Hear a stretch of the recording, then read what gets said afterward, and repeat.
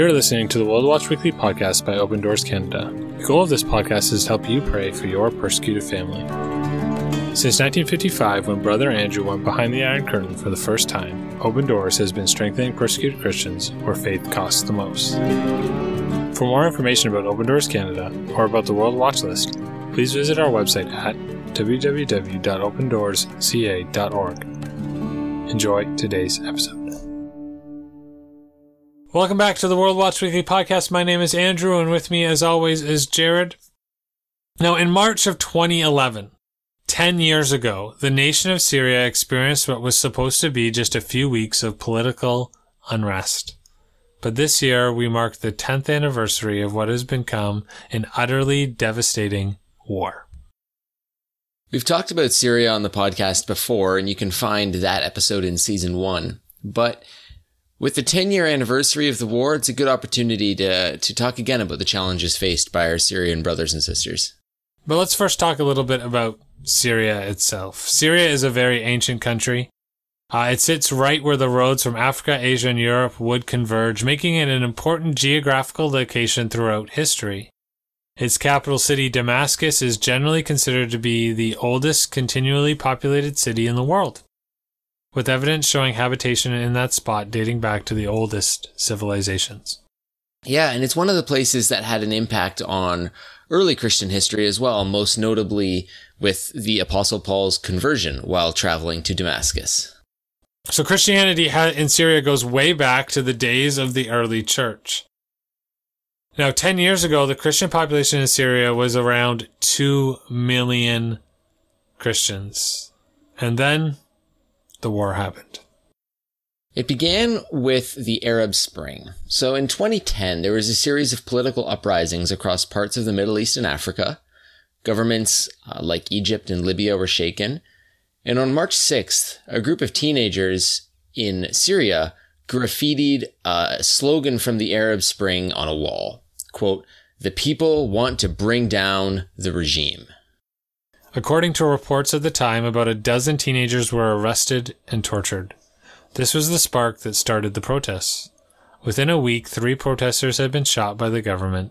5 days after that, the Syrian army attacked the city, killing dozens. It escalated into full-fledged war. A lot of people thought the unrest would only last for a few days, or a few weeks at most, before going back to peacetime. One Syrian Christian, Bishop Demetrios, remembers how he felt when the war started. He thought the crisis wouldn't last long, and at the time, he stopped most of the church's activities and focused entirely on helping the displaced and the disadvantaged. People from the cities that were under attack were fleeing, and his city, Safida, became a safe haven. He remembers the struggles of trying to help. He says, "We didn't have relief work nor organizations to help us. With very limited means, we bought mattresses for displaced people, small cooking kit, canned food, pillows, and covers, since people left their houses with nothing on them but the clothes they were wearing. People would tell us, 'Don't bother, it's only a few days and we will go back to our homes.' They were hopeful, like all of us, that it would pass soon."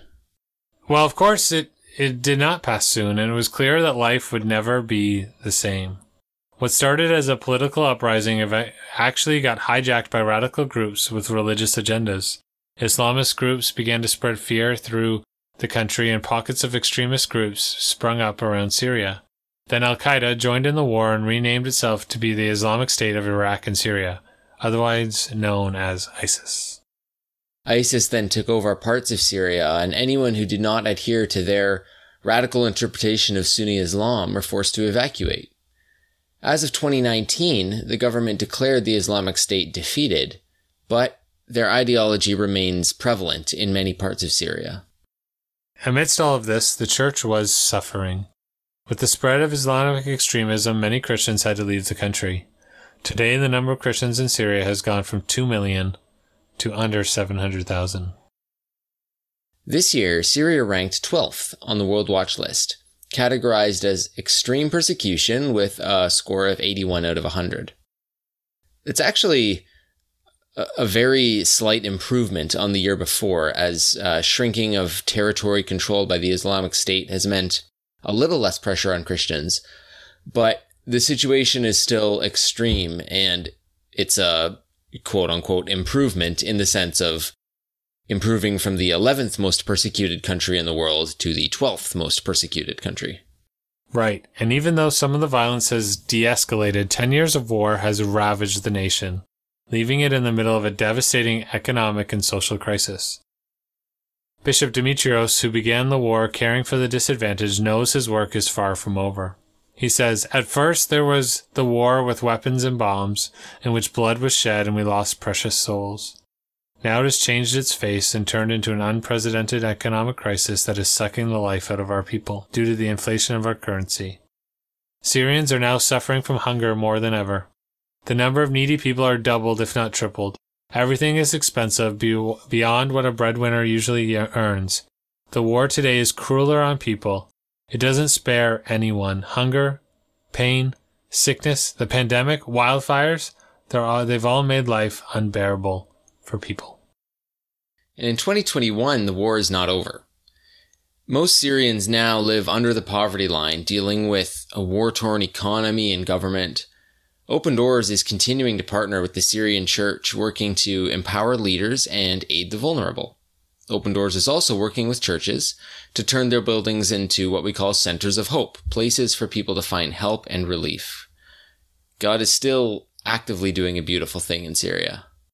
Yeah, so far, Open Doors has delivered more than 1 million food parcels in Syria. Mm-hmm. But amidst all that, the church has endured a lot of pain and hardship. But they also know that God is at work in their country. Open Doors asked some Syrian Christians what lessons they've learned over the past decade. These are some of the responses. One Christian named Lucine said, "Though there is pain, severe cruelty, and the plans of the wicked are successful for a while, God is in control. He is always good in all his ways. I learned to lean on God and praise him in difficult times." And this was Judy's response. "Everything in this world will end. Life might stop in a second, so we must keep our eyes on Jesus, not on earthly things."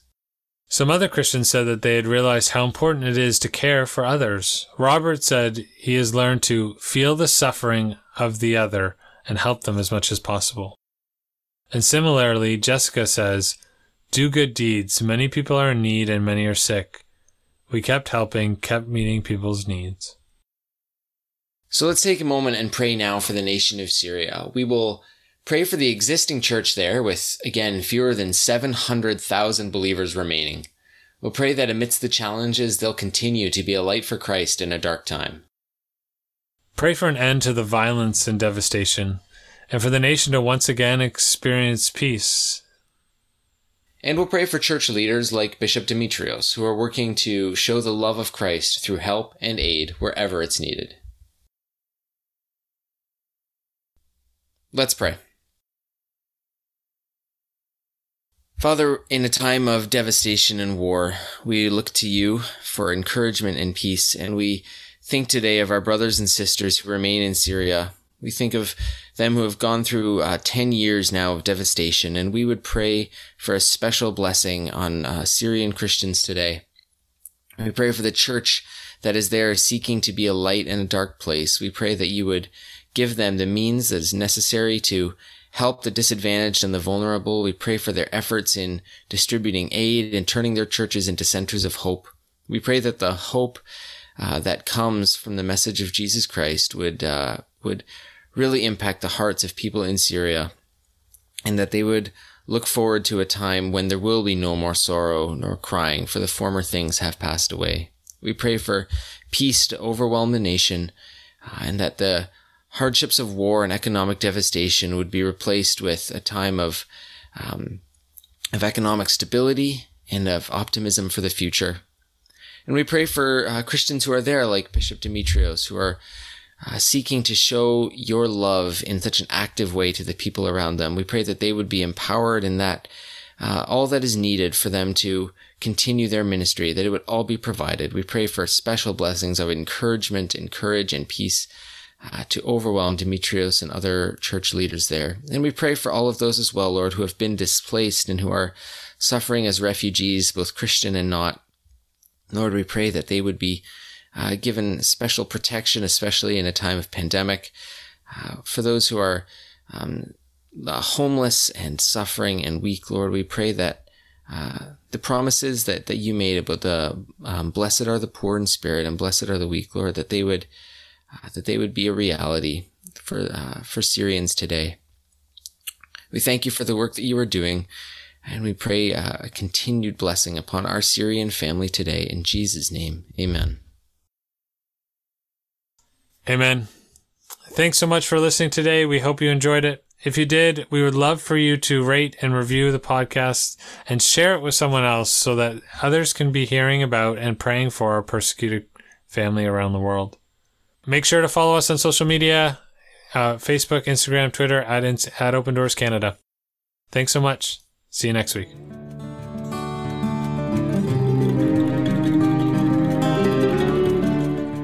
Thank you for listening to this episode of World Watch Weekly from Open Doors Canada. For more information on how to pray for our persecuted family, please visit our website, www.opendoorsca.org. Click Get Involved, and then click Prayer.